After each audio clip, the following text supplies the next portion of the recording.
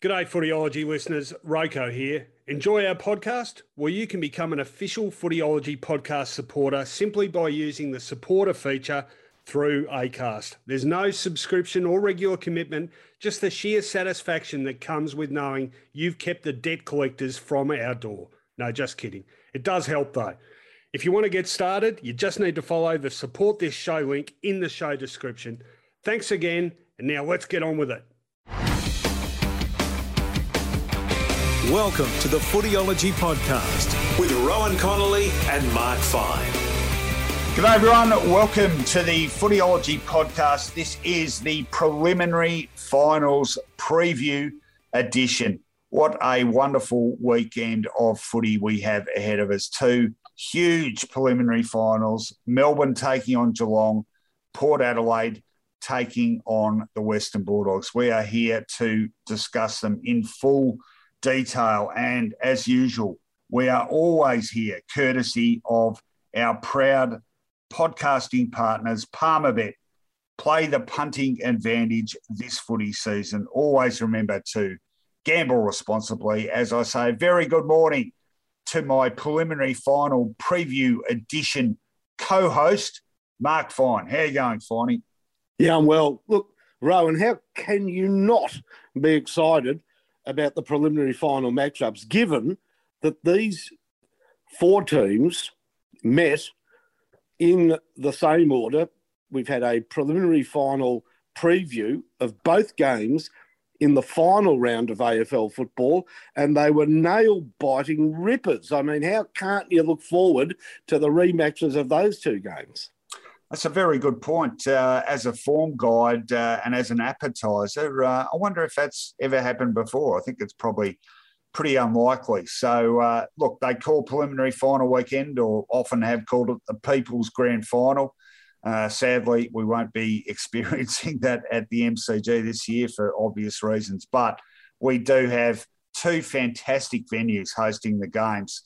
Optus Stadium and Adelaide Oval. Wonderful, wonderful venues for all sport, not just for football, and certainly no bitterness from us Melburnians about such great venues and such great football heritage cities hosting the second biggest games of the weekend. I'll tell you what else we're really proud of in these parts, Finey, and that is a couple of wonderful companies which have been sponsors of ours for a long time.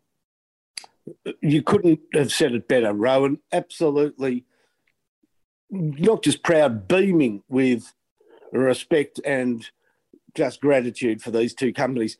And the beauty is that they're not a hard sell. So when we say, head down to 144 Bridport Street, Albert Park, for a burger that you're going to love, we do so, yeah, of course, as a sponsor out of respect for them. But we do it confidently, knowing that we're not going to get negative feedback and say, why did you send me down there? Because over the years, all we've had is just a great response from our listeners who've taken up the challenge, not just challenge, the idea of going to Andrew's Hamburgers, and they've all, to a person, said, you're right, it's just a great feed. Now, of course, a bit harder to say that we've got a legion of listeners who built new houses, but you only need to look at the quality of the product that West Point Properties put out with Nick Spartels and the team to know that any of our listeners who use their services would be equally impressed. And I must say, part of that team at West Point Properties is somebody who had a pretty famous role to play on preliminary final day or night back in 2005. The Goose, Matthew Maguire, of course, part of that highly controversial moment when he was struck behind play by Barry Hall. So a bit of football preliminary final history as part of the West Point Property team.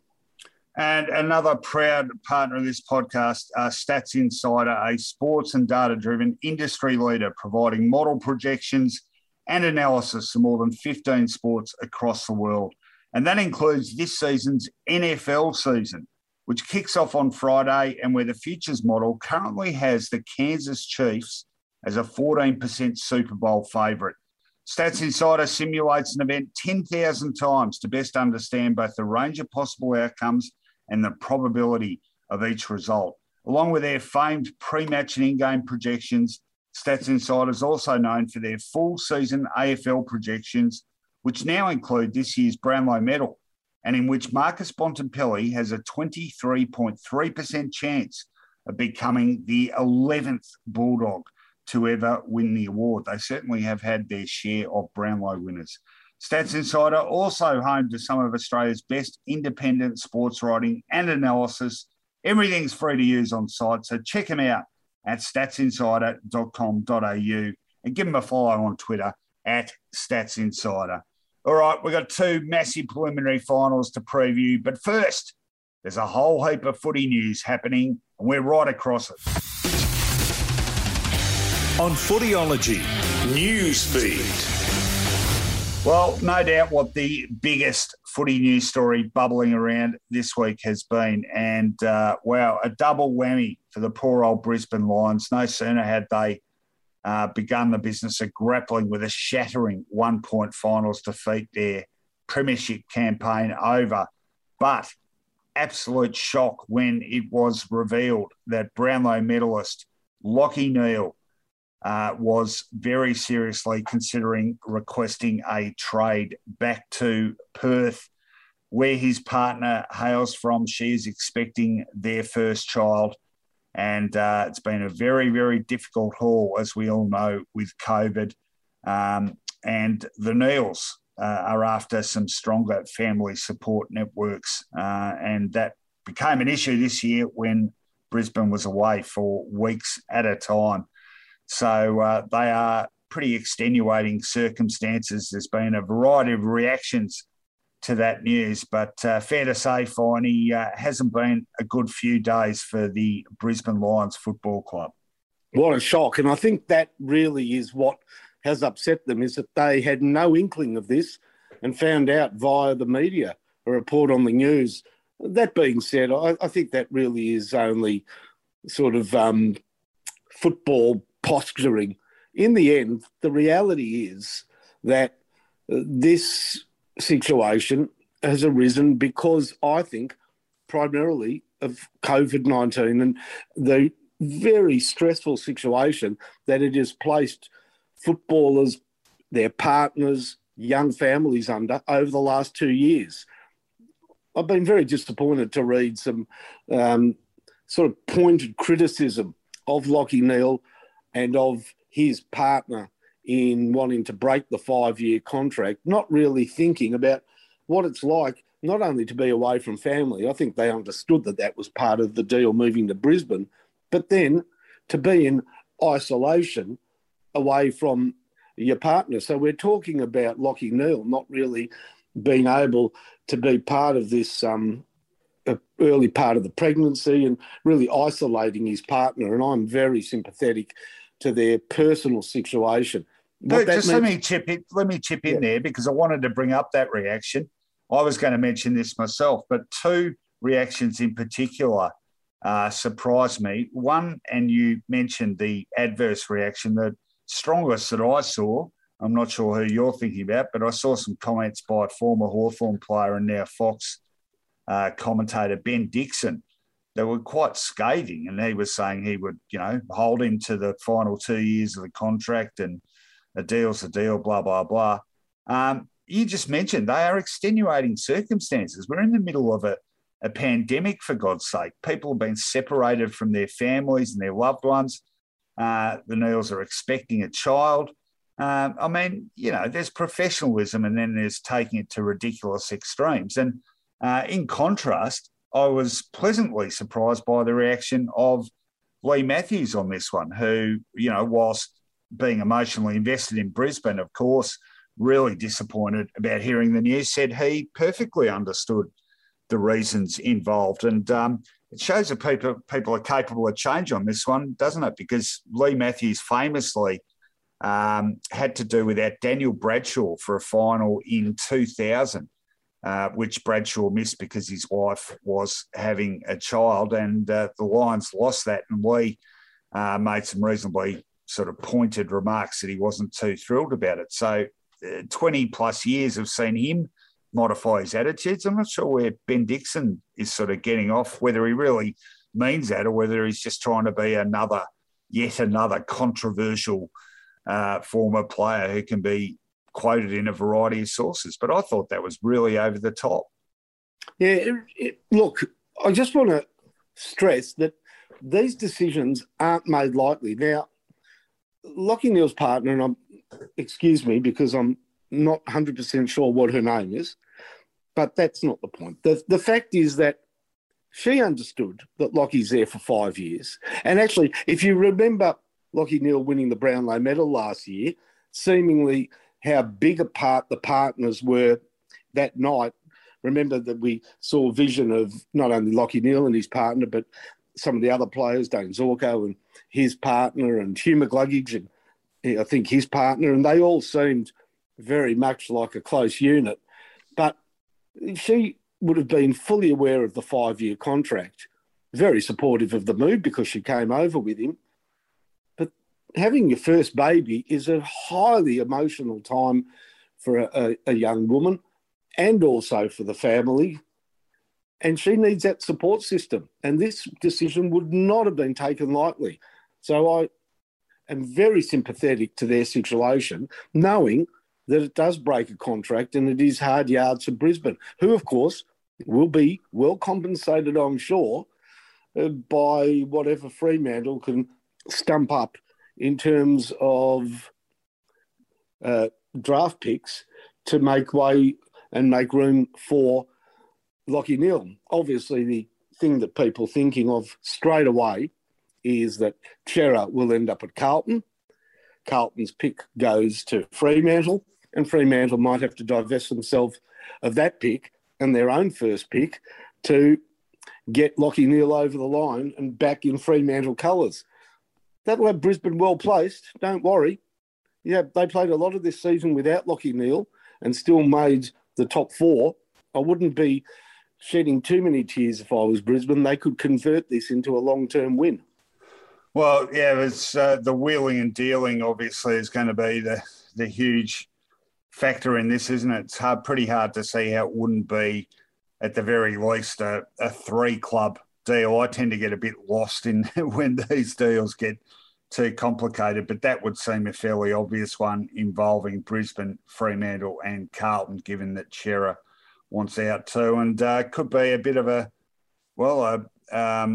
what was a major loss for Freo suddenly becomes a win because they replace a still young and emerging midfielder with a proven champion and a Brownlow medalist. So, be interesting to see the various twists and turns and negotiations take, but plenty more to be played out in that space over the next few years. And again, the reaction, I think a few people in footy need to grow up a bit about these things. It is a workplace.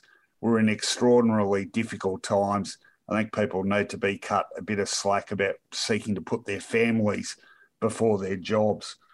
All right, next story on the agenda, and it's a big one, big for us traditionalists, Finey, the grand final start time.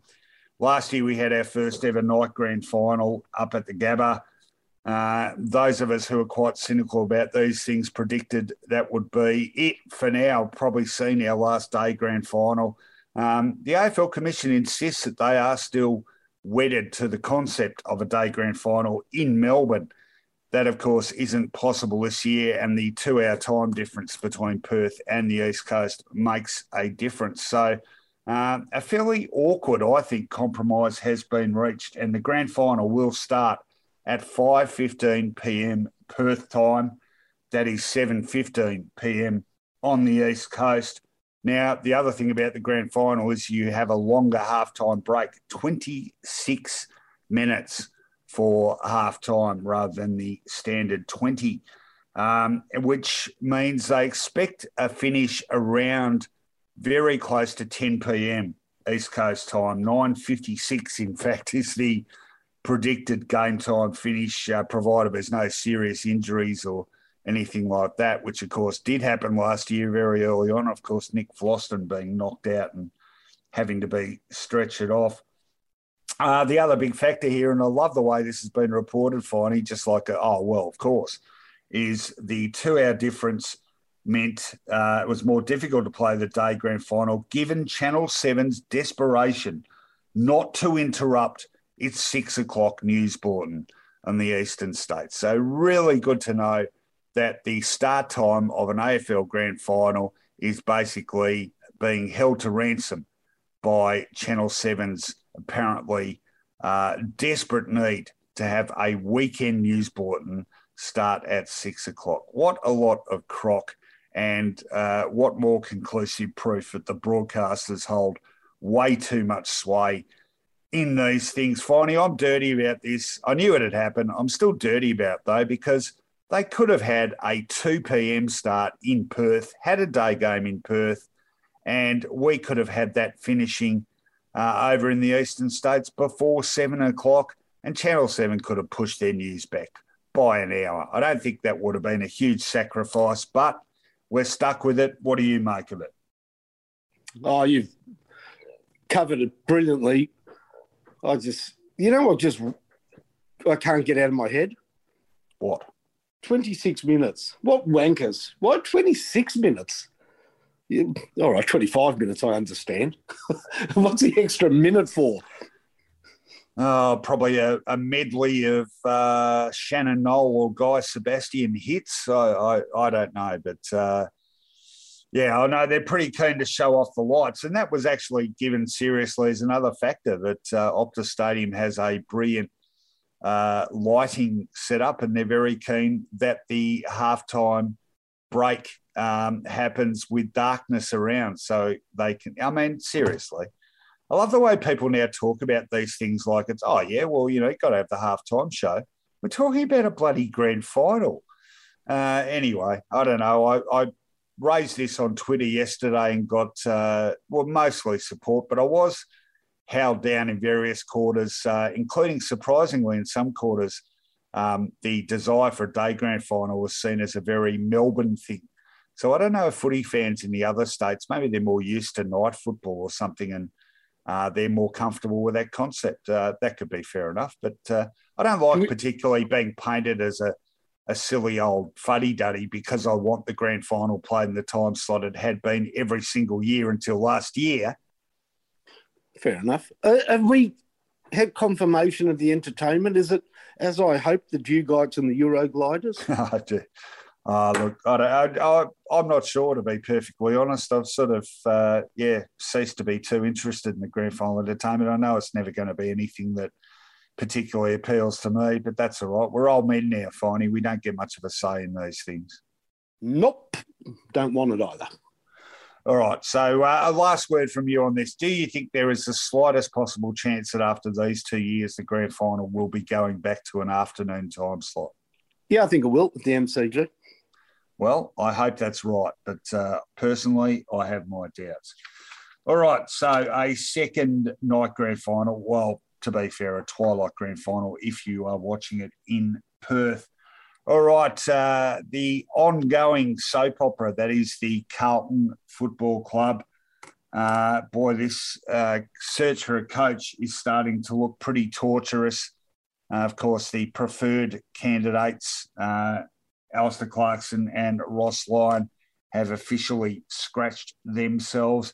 Another candidate officially scratched himself the other day, and that was Justin Lepich, who appears set to join his former Brisbane teammate Craig McRae in an assistance role with Collingwood. Brad Scott's name keeps getting thrown up, but he has been linked to the AFL football operations role, which still hasn't been filled after more than a couple of months now. So that's one to watch with interest as well. I guess the usual suspects now, the names being thrown up now potentially as Carlton coach are Adam Kingsley, who only narrowly missed out on the Collingwood job. Jamie Graham, the Perth coaching identity, not very well known at all in these parts, but very highly regarded over in the West. And then the likes of Anamuze, Blake Carousella, Daniel G in Syracuse, and Jared Schofield, an interesting one, who also has plenty of respect in the coaching world in both Perth and Adelaide. Well, Carlton created a rod for their own back, finally, by coming out and saying they were after an experienced, bigger name candidate. Problem being that there don't appear any of that type available. Rowan, they've actually publicly stated that they were keen on a coach who had a track record and previous success at the highest level. Do you not find that, again, sort of out of step with the modern game, given, and I'm pretty sure I'm right here, there's only one coach currently at AFL level who had previously coached at another club. And interestingly, that club was Carlton, his previous club, that he got unceremoniously sacked from, and that still rankles with Carlton supporters. Of course, I'm talking of Brett Ratton. Well, it's a sort of offhand comment you make when you put the cart before the horse and clearly expect to land either Alistair Clarkson or Ross Lyon. And when you miss out, you risk making yourself look pretty silly. That said, we've seen other coaching roles filled with people who weren't necessarily the first choice for the job, but worked out brilliantly.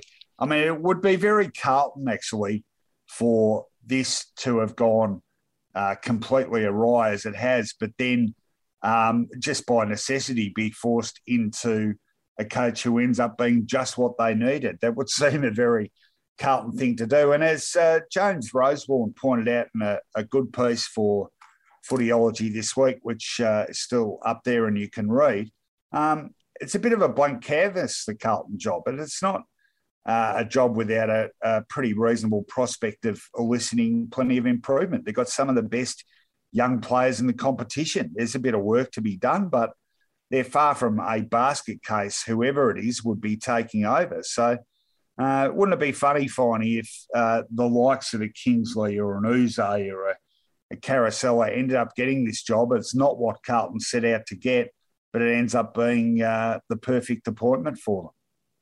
I think whoever's in the sort of frame for taking this job would have no concerns with the playing list. You rightly point out, Sam Walsh, Harry Mackay, I'd have them as two of the top 5 young prospects in the competition. Jacob Wiedering? Less so, but very capable. Charlie Curnow makes a very interesting return to football at the end of this season that would be tempting for any coach to ponder what glories lie ahead with a forward line of himself and Harry Mackay and co. So I don't think the problem is on field. I think any reservations that are held about heading down and taking up the senior role at Carlton would surround who your bosses are rather than who your employees are. Well, plenty to be played out there. The panel selected to select the coach have been given the time they need to get that in order. I guess it's not completely unusual these days for coaches to be appointed late in the piece. I remember Luke Beveridge being appointed, I think it was into November when the Bulldogs finally appointed him for the 2015 season. So let's see what the Blues do in this space, but expect to see a wide array of names being thrown up as the possible replacements for David Teague. Just to finish off the news segment, Finey, it's that time of the year when clubs review the lists and start wielding the axe, metaphorically and literally, probably wielding the red pen to cross out this name or that name. And Hawthorn is part of that equation at the moment. The Hawks aren't messing around with their list, announcing the other day 5 players not being offered contracts for next season. Those players are Keegan Brooksby, James Cousins. That one surprised me a bit because he's played plenty of senior footy. Damon Greaves, Michael Hartley, and Harrison Pepper. Remembering, of course, they already have retired players in Sean Burgoyne, Jonathan Patton, and Tom Scully, all of whom The latter two, even though they barely played, were still on the list. So there's 8 list changes for the Hawks already. Finding a new coach, Sam Mitchell, not messing around in getting a start on the sort of list he wants to work with in 2022. Yeah, I don't, as you say, Cousins may be the one eyebrow raiser there, but I just want to make a comment on Keegan Brooksby as a sort of peripheral footballer. What a sort of battle of survival his career has been. He started way back, 2014, I think, was drafted by the Gold Coast on a rookie list, played his first game for Gold Coast in 2015. Over 3 years there, managed just 12 games, got delisted, got picked up by West Coast, where he never played a game, on their rookie list, ended up in the Sandful, where he showed some form. So Hawthorn picked him up as sort of a backup ruckman. Played one game last year and it looks like it's finally over, which makes in 8 seasons of AFL football, 15 games. Oh, jeez. It is these days an incredibly long time to be on list for that minimal return. It's the sort of story you got more used to hearing in the 80s and 90s, isn't it? So, and I think, I hope I'm not wrong on this, and I hope it's still the case, but I think he is the partner of Channel 7 boundary rider Abby Holmes. You are correct. Well, they got engaged last year. I'm pretty sure that that's still the case, so whether either engaged or married. So, yeah, all the best to the future Mr. and Mrs. Brooksby Holmes, or whatever surname they go with. Okay, well, perhaps Keegan can now show adequate support to Abby's professional career, as she's done to him as he's tried to carve out a niche in AFL football. And we're not scoffing about Keegan Brooksby's AFL career. It's 15 more games than you or I played, Finey. Great story of survival. I reckon it's a testimony to never giving up the dream of playing at the highest level. Absolutely, it is. And an appropriate note to finish this new segment, we got 2 massive, cutthroat, desperate preliminary finals on the agenda for this weekend, and we want to talk about them lots. Let's do it right now. On Footyology, previews with Punch. The first preliminary final is on Friday evening in Perth, Optus Stadium, 7:50 p.m. Eastern Standard Time. It is between those heritage clubs, Melbourne and Geelong, and what a cracker it should be. What are the bookies saying? Well, Palmerbet, head-to-head, have Melbourne reasonably warm favourites, offering $1.48 head-to-head there on a win. For the Cats, you can get $2.67 courtesy of Palmerbet. Let's see what Stats Insider have to say about this one. Well, the AFL's best and second best defences meet in a preliminary final for what will be these teams' 9th ever finals encounter. Demons were superb in their qualifying final demolition of Brisbane, producing a finals high 28 scoring shots, helped along by a completely dominant midfield where they had a plus 22 edge in contested possession and were able to generate a massive 68 inside 50s, their second best return this season.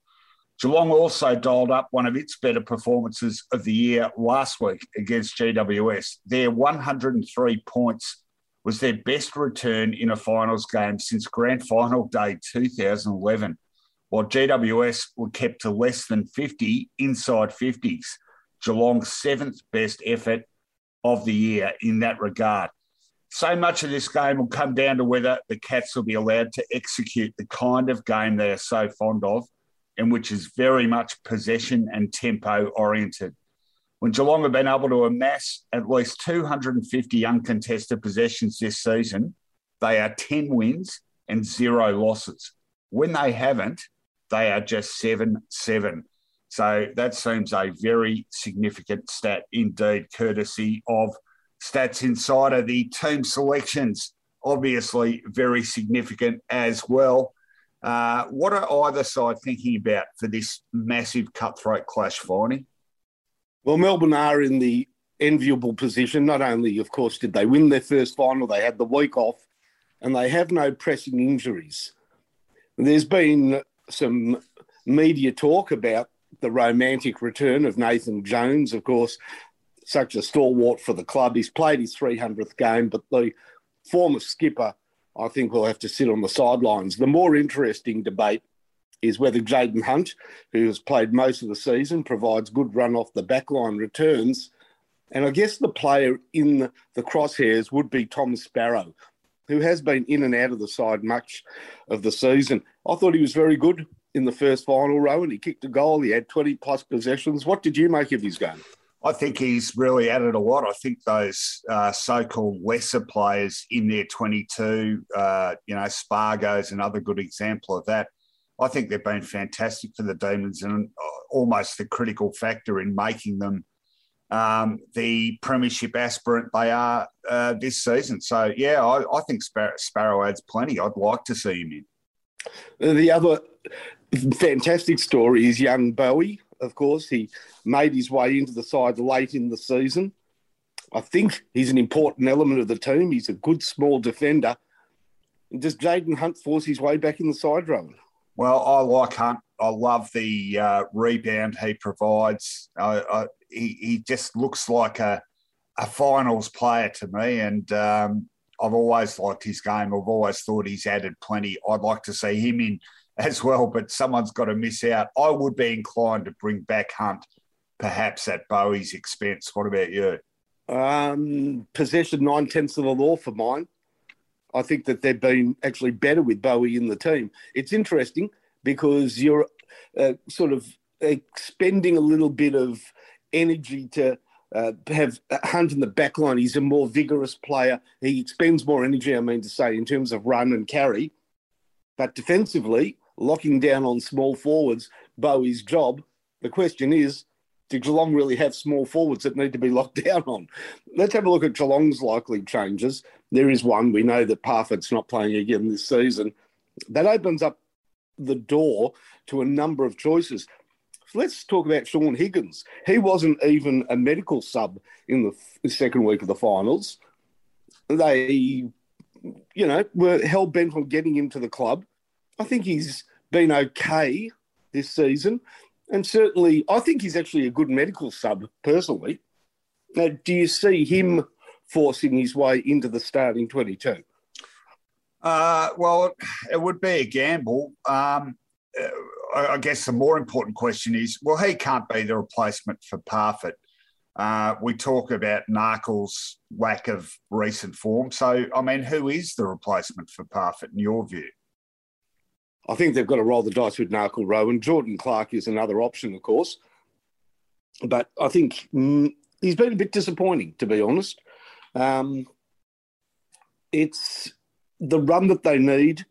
And I think in a final, you've really got to take players on, at this stage of their career, you've got to sort of throw form out the door a little bit and look at what the player can provide if he's right. And if he's right, Narkle's the obvious replacement for mine. Well, we should talk about matchups and where this game will be won or lost. A quick one for me, vested interest. Is my boy Maxi Holmes going to hold his place? Yeah, I thought he was of value, especially, I think we discussed it post-match, didn't we, Rowan? He's an aerobic beast for a young man. This is a side that doesn't have a lot of run in its legs. It's an older team. At some point, you're going to need that run. You're not going to be able to play keepings off for 4 quarters of finals football. And in fact, in the last quarter against GWS, early part of the last quarter, I thought his ability to run almost goal square to goal square was quite valuable. I'd be very surprised if Max Holmes didn't play. All right. Well, the key to this game for me is definitely the middle of the ground. Now, Melbourne's got arguably 3 of the best half dozen players in the competition in one area of the ground. That is Christian Petrarca, Clayton Oliver, and skipper and ruckman Max Gawn. The ruck looks particularly interesting, doesn't it? Reece Stanley, a lot more competitive last week. I thought he was quite good against Shane Mumford, but a massive test for him up against Gawn this week. But I'm looking at the two midfields, and Sam Menegola, great for the Cats last week. Cam Guthrie was good. Isaac Smith, good off a wing. But I don't see how the Cats are going to be able to cope with the Demons unless they can get far better games out of perhaps the two biggest names in the side, Patrick Dangerfield and Joel Selwood. They've got to dig deep, don't they, those two boys? But you've got two footballers that they're champions, Rowan. Selwood seems to be coming to the end of the road. But the end of the road is paved with gold because, I mean, he's one game away from another grand final and a shot at another wonderful premiership. What a great way to sort of bookend your career. As a young man, he was a premiership player and as one of the elder statesmen in the game. Yes, you look at Oliver and Petrarca and you say that they've got a huge advantage there, Melbourne. And I think they do. But what do they say? Never write off a champion. And are we going to write off Dangerfield and Selwood in touching distance of another grand final? Maybe silly. I'm also interested, you mentioned Gawn, definitely an advantage there over Stanley, you would think.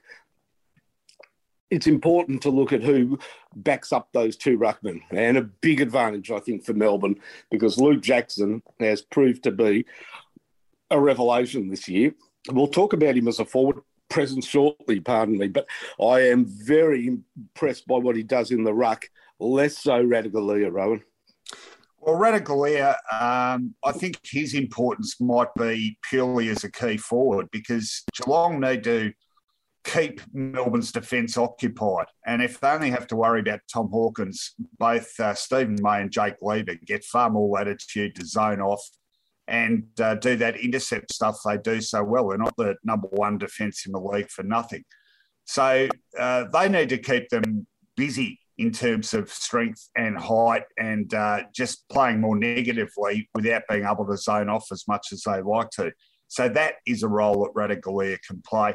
Down the other end, I think it's where Melbourne gets the edge here. Now, they've had their issues with their defence over the season, with their attack over the season.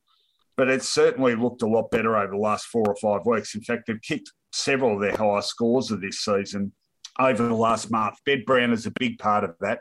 He's really helped shore up that structure. Tom McDonald can play a lot better than he's been. Bailey Fritsch in superb form. And Cozzy Pickett, his return to form has been critical for them as well. So I look at their defence, I look at their midfield, I look at a forward setup which is far more settled and ticking over better than it was. And they just look like a more even side across the ground for me. And I think that might make the difference. The forward line of Melbourne does have many strings to its bow, and they are of various types. Okay, Bailey Fritsch is an important one. Melbourne have beaten Geelong twice this year. In the first encounter, 25 points. Bailey Fritsch, very important, 4 goals. And his form is vastly improved since then. Who plays on him, Rowan? They've got an interesting defence in that they've got guys like Buse, Jack Henry. They are good defenders, but I'm not certain whether they're quite nimble enough for the now very elusive Bailey Fritsch. Who plays on him? Oh, it's a tough one. I mean, he's so good in the air and he's mobile. I don't know if a guy like Buse would be capable of handling him. Yeah, neither do I. And then Cozzy Pickett. Tom Atkins is the smaller of the defenders, but I'm not sure whether he's in brilliant form.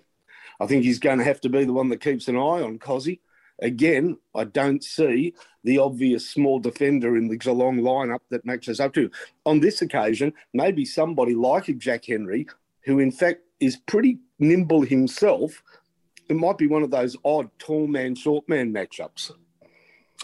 Well, time will tell. Time for a tip from you, Finey. Well, I think you started your analysis where it matters, in the right spot, in the centre of the ground.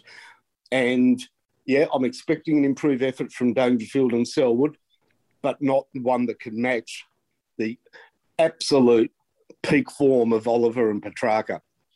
For me, the overriding reason I am tipping Melbourne, I'll give you the margin shortly, is because Geelong's game style, so defined, is not for mine a finals type game style in a pressure game against a worthy opponent, against a powerhouse opponent. And Melbourne is that this season. How many finals have we seen won by a high possession foot passing game? Not many. Maybe against a GWS you could click that into gear. But for me, that doesn't read preliminary final football. And that's why I've got Melbourne by an interesting, not clear-cut, 15 points. Well, I'm around the same mark. 2-0 this season, the Demons' way. My one reservation is the way Geelong was able to rattle on those 8 goals in the second quarter of that game, in which they got to a 44-point lead. But I think Melbourne's playing better footy. I think they're back to where they were at the start of the season. I think they're more even across the ground. I think they're the more dependable bet, and I think destiny is beckoning the Melbourne Football Club. I am going for Melbourne to win this one by 20 points. So the Demons for both of us. All right, that is the big Friday night preliminary final. Let's move to Saturday. The second AFL preliminary final of 2021, Saturday evening, Adelaide Oval, 7:40 p.m. Eastern Standard Time. That'll be 7:10 local time. The combatants, Port Adelaide, taking on the Western Bulldogs. And the odds, courtesy of Palmerbet, reasonably similar to the first preliminary final in that Port Adelaide is a pretty warm favourite, paying $1.44 on the win head-to-head against the Bulldogs, on whom you can get $2.81. The Doggies officially the outsider of the 4 preliminary final teams. That is, of course, courtesy of Palmerbet. Always remember to gamble responsibly. Stats Insider, what do they have to say about this one? Well, it's a 34th meeting between these two teams, but the first time they'll ever lock horns in a finals match. This season, the Dogs have played 7 games interstate and won 6 of them, including their round 9 visit to play Port in Adelaide, a game they won by 19 points. The Power will bring a 7-game winning streak into this match, which is one short of their all-time record. While the probable absence of Marcus Bontempelli is absolutely massive for the Dogs, Port need to be more conscious of their own ability to take marks inside 50. Port averaged just 11.7 marks inside 50 this season, which ranked just 8th. Well, it's well worth noting that of the last 21 premiership teams, 18 have been ranked within the top 4 for total marks inside the arc. That stat obviously shines the spotlight directly on Charlie Dixon, who comes into this game having kicked just 2 goals in his last 3 finals matches, while also averaging just 3 marks. His likely opponent this week, Alex Keith, has lost just 18.3% of his contested one-on-ones this season, which was the 6th best return in the league. Well, Finey, selection, huge factor in this game. Stats Insider don't think that Marcus Bontempelli is going to get to the line. I tend to think he might. What's your mail on this one? Well, he'll certainly get selected.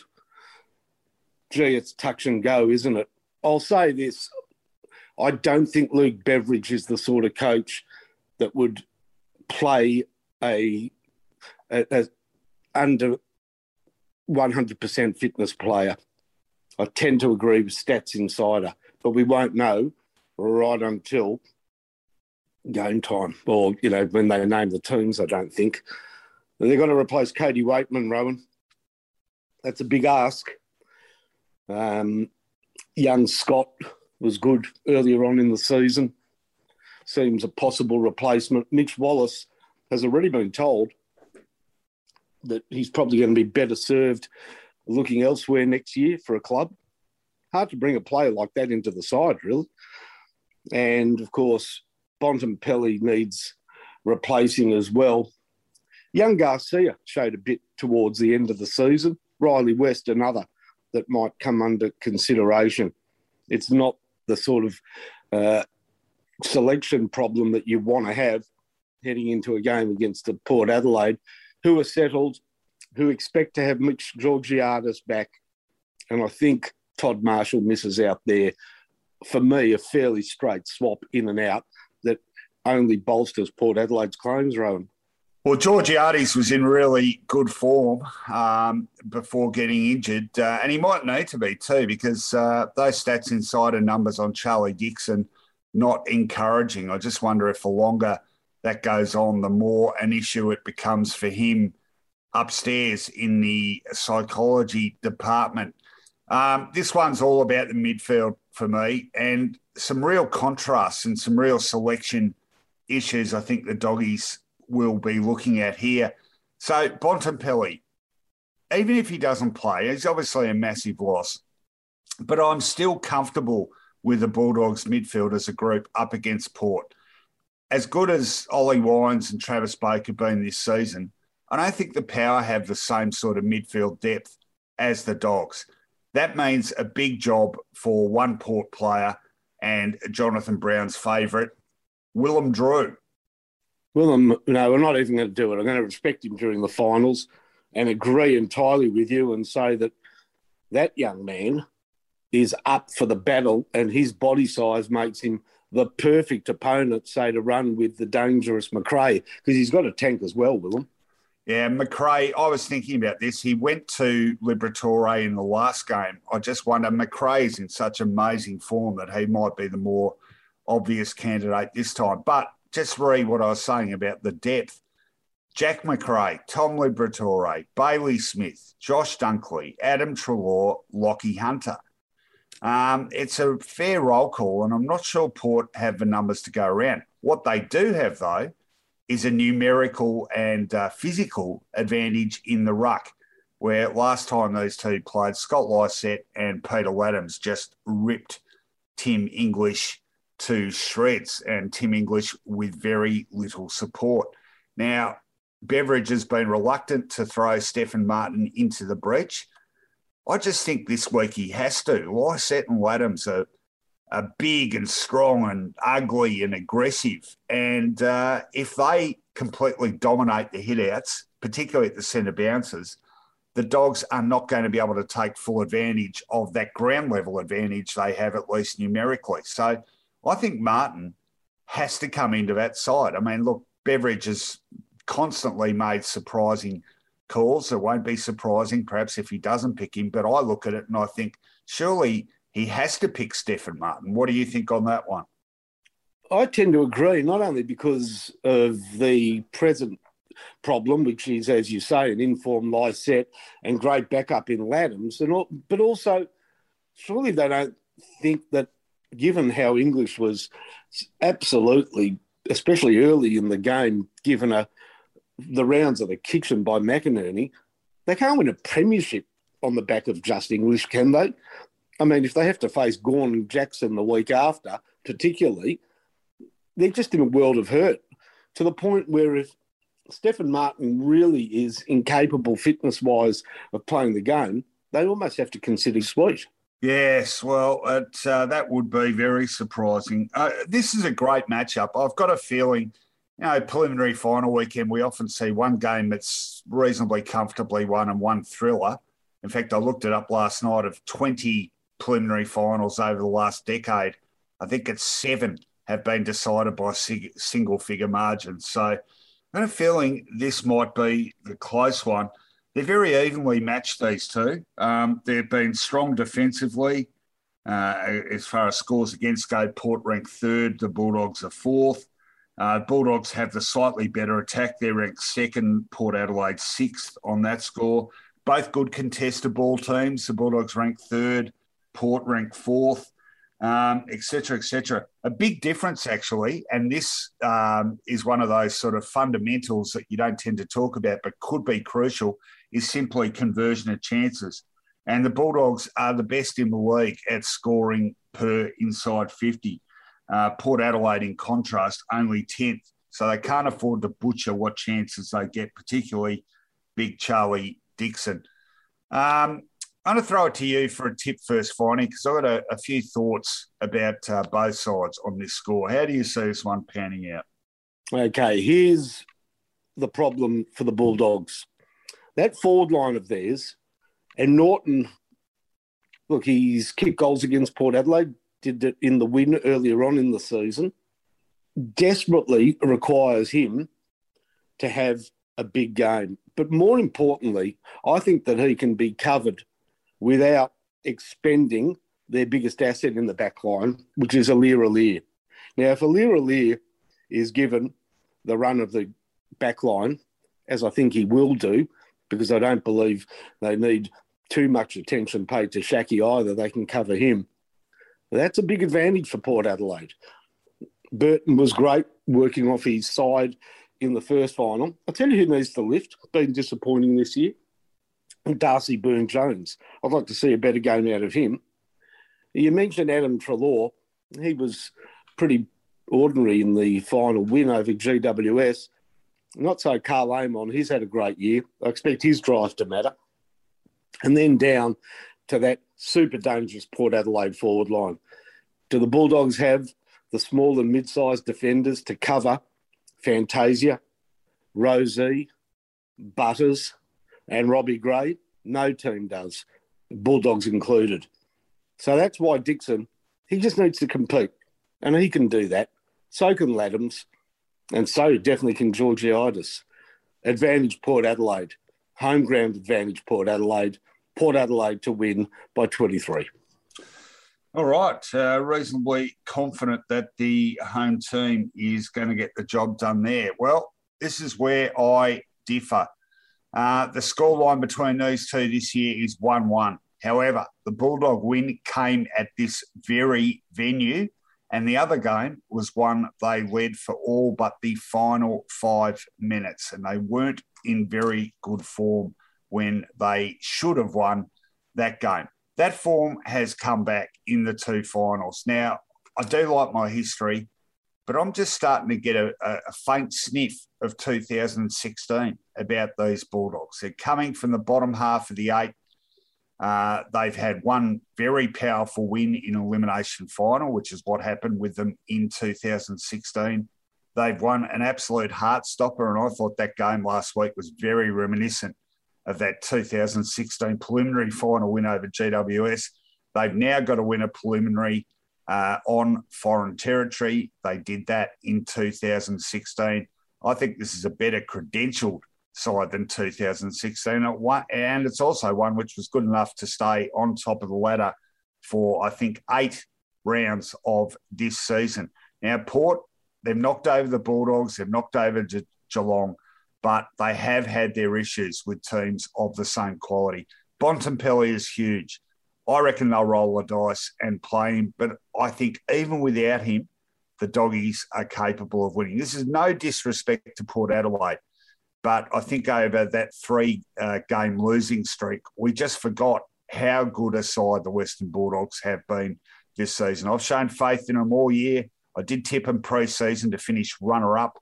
That was to Richmond, who didn't even make it. But the Doggies have been a really good side across the entirety of this season. I think they've been a fractionally better side than Port Adelaide, and I think they're going to frank that even on Port Adelaide's home ground. I'm going for the Bulldogs to win and move into a grand final against Melbourne. And wow, what a classic that would be. I'm going for the Bulldogs by 6 points.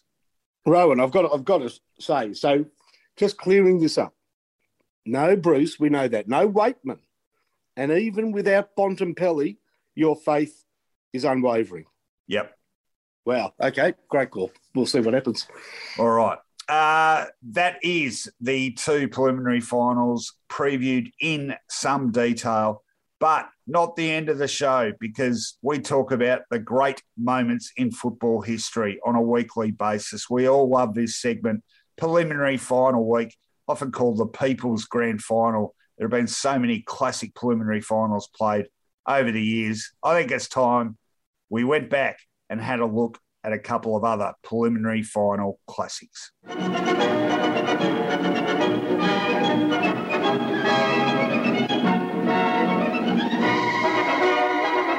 Fantastic football. Footy Flashbacks. So many great preliminary finals to choose from. We've decided to go with a couple involving a competing team from this weekend. Well, where did it all start for the Cats? This golden era now gone some 15 seasons. It was back in 2007, and the Cats, on their way to that long-awaited flag, steamrolled through much of the final series. They beat North Melbourne by over 100 points in a qualifying final. They would beat Port Adelaide in a grand final by over 100 points. In between, however, they had the closest of close shaves. It was a preliminary final against Collingwood. The Pies, rank outsiders coming from the bottom half of the 8, but having got a huge shot of confidence in that extra time semi-final win over West Coast in Perth. No one gave the Pies much of a chance, but boy, did they make a classic game of this. Absolute nail-biter, the tension gripping. Let's have a listen to this little highlights package of the 2007 preliminary final between Geelong and Collingwood. Again, slippery, Otten's hands and knees. Burns a chance here, hooks it back, it's close, it's a goal! Blake nimble to Rook, he's been brought down a second time, they've buried him! After the boundary throw in, Selwood under pressure, gets the kick off, and what a good kick it was too! How's that for precision? And he comes. He's got 3 goals. Oblivious to anything that may have happened to him. Ablett thumps it goal with Johnson. 2 goals in 90 seconds. Rock of the target. Scarlett. Didak. Still with Didak. Oh, yes. Of course. He is special, that boy. Davis now Penderbury. On the right leg, looks for Medhurst, Wojcinski. Medhurst still, is a beautiful kick, Medhurst, he's 45 metres out, hooks it back, Collingwood in front. Play on, Aubrey, back inside, Bryan, he kicked the goal in extra time, oh magnificent Corey, Bryan too slow. Cut off by Bryan. Medhurst did well, got it to Aubrey, back to Buckley. I think it was touch to Cloak. Left foot goes for goal. Collingwood in front. Ottens wins it down, follows up his own ball. Still going Ottens to Bartel, and why not? Bartel goes after it. Goldsack coughed it up. Johnson, 55 metres out. Mooney on the way. 1 goal tonight. Every kick vital now, and this one splits the middle. Decides to load up and go high. Johnson's going to be the flyer.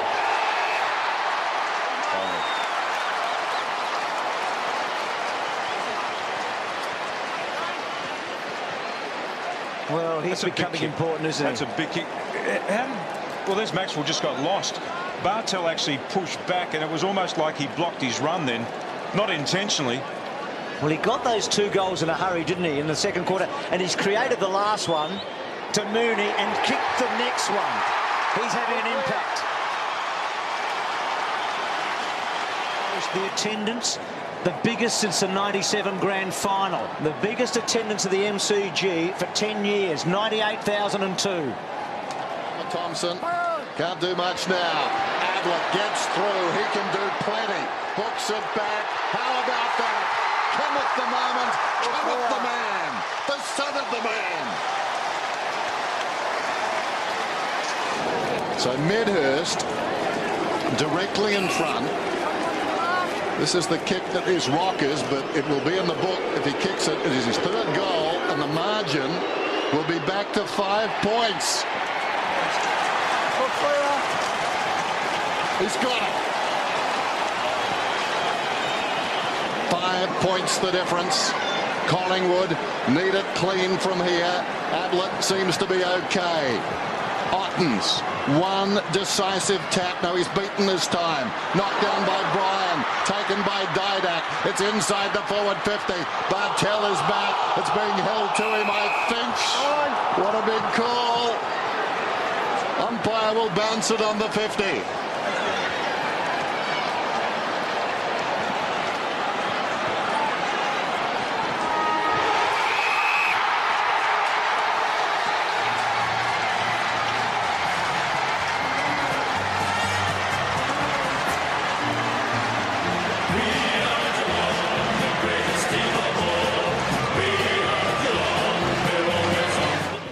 Rowan, I hadn't forgotten the game. Certainly remember Geelong's sort of arrival, and they've been there ever since.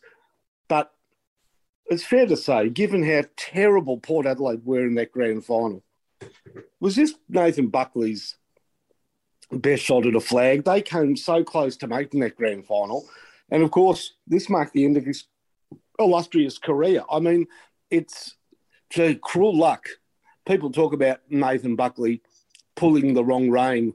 Actually, when he left Brisbane after one season, had he stayed there, there would have been premiership glory. They talk about the losses to Brisbane in grand finals, but I think this was the one.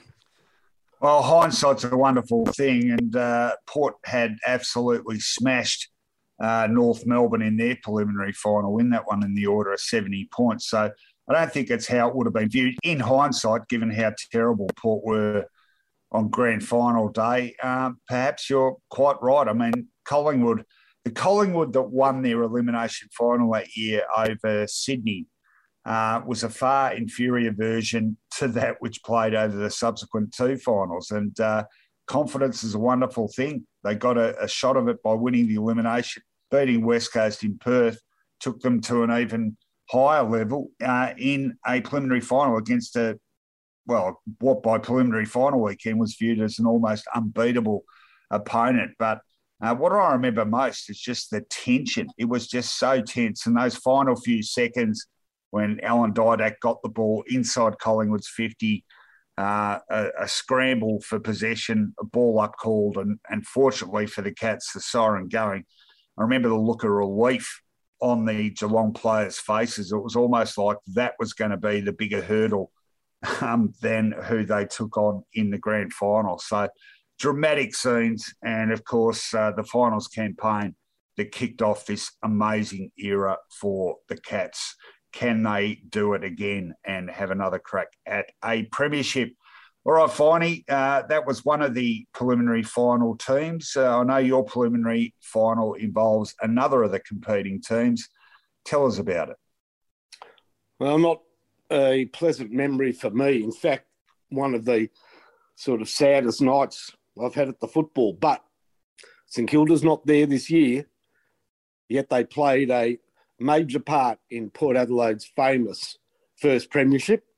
So we go back to 2004 and a preliminary final that had so many memorable moments and elements. This was Robert Harvey's 300th game. This was the night that Fraser Gehrig famously topped the ton. The pitch was invaded. And remember, one of those invaders was the father of a teammate of Gehrig's, Steve Baker. And, of course, a famous finish with one of football's all-time greats playing a starring role. Port Adelaide over the Saints in the 2004 preliminary final. Bishop just back on the ground, patched up and ready to get back into the hustle and bustle. Burgoyne turns it over. Ball composed enough. And now Gehrig's loose. Will he have a shot? He takes on the responsibility. And that's number 99, and more importantly, number 1 for the Saints. Well, he needs 1 for the ton. And he's back in the square as we see the throw in. Kazitsky and Brogan, they're going to be tired very soon. This is played at an enormous intensity. There's James again. Clearing kick. Doesn't do the job. Powell's within range. Works it. Here's the moment. Gehrig, yes! Oh, a stunning start by St Kilda. For a full forward, it's a relatively simple task. Fraser Gehrig for 100. A moment to savour. Noble and Brogan. And Noble wins again, but to Wanganeen, who kicked a goal earlier in the quarter. Surely there'll be a score. There is. There's a major score.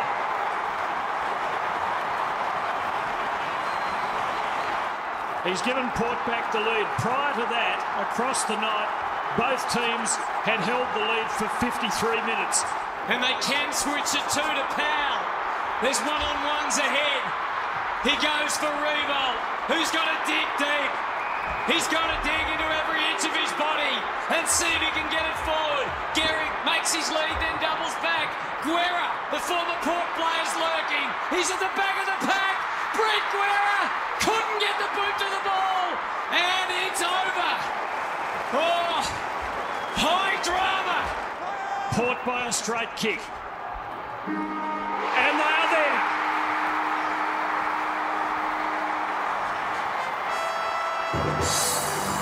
For the first time, the Power are in the grand final.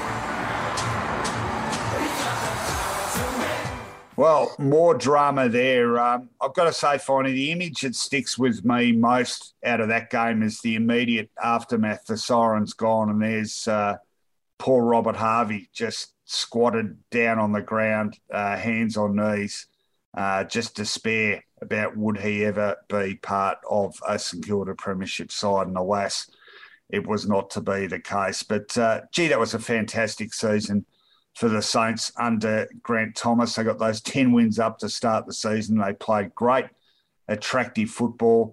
And there was plenty of ticker about them too. I mean, even halfway through the last quarter of this game, the Power got a couple of goals in front, but back the Saints came again. Goal to Rewalt, goal to Luke Ball, which levelled the scores before that fantastic snap from Gavin Wanganeen.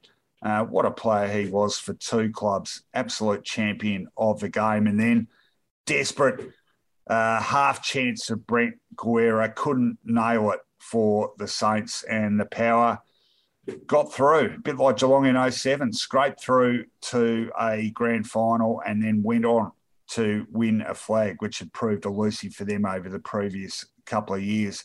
A great choice. Any last thoughts on this one, Finey? Was it the Saints' best chance to win a flag? Oh, no, I think that was 2009.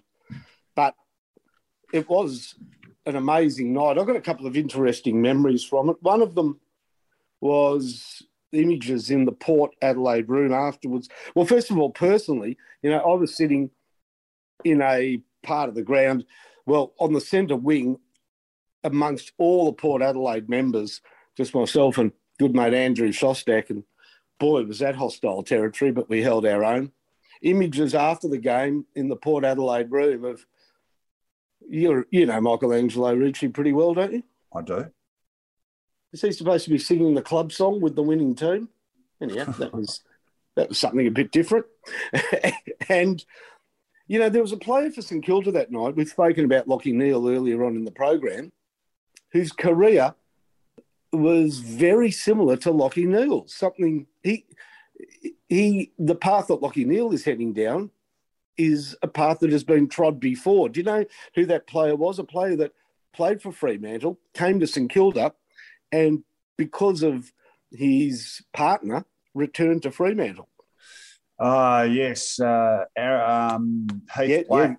Yeah, well done. As soon as you said Aaron, I knew you'd get the thought process to Black. Heath Black. So, yeah, he played that night. And interesting that story, the Lachie Neale story, does have a prequel.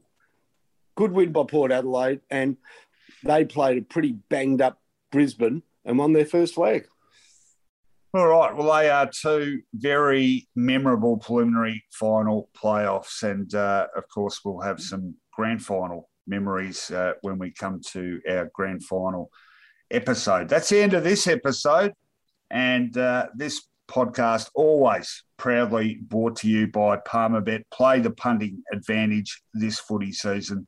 Always remember to gamble responsibly. What about our other wonderful sponsors, Finey? Beautiful burgers every time at 144 Bridport Street, Albert Park. More besides, I love their fresh, hot, crispy chips. Real Aussie burger shop style chips. 144 Bridport Street, Albert Park, Andrews, and West Point Properties.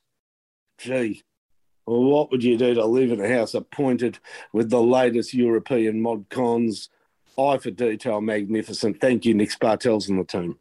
And don't forget Stats Insider, another official partner of this podcast, the best sports data analysts in the business.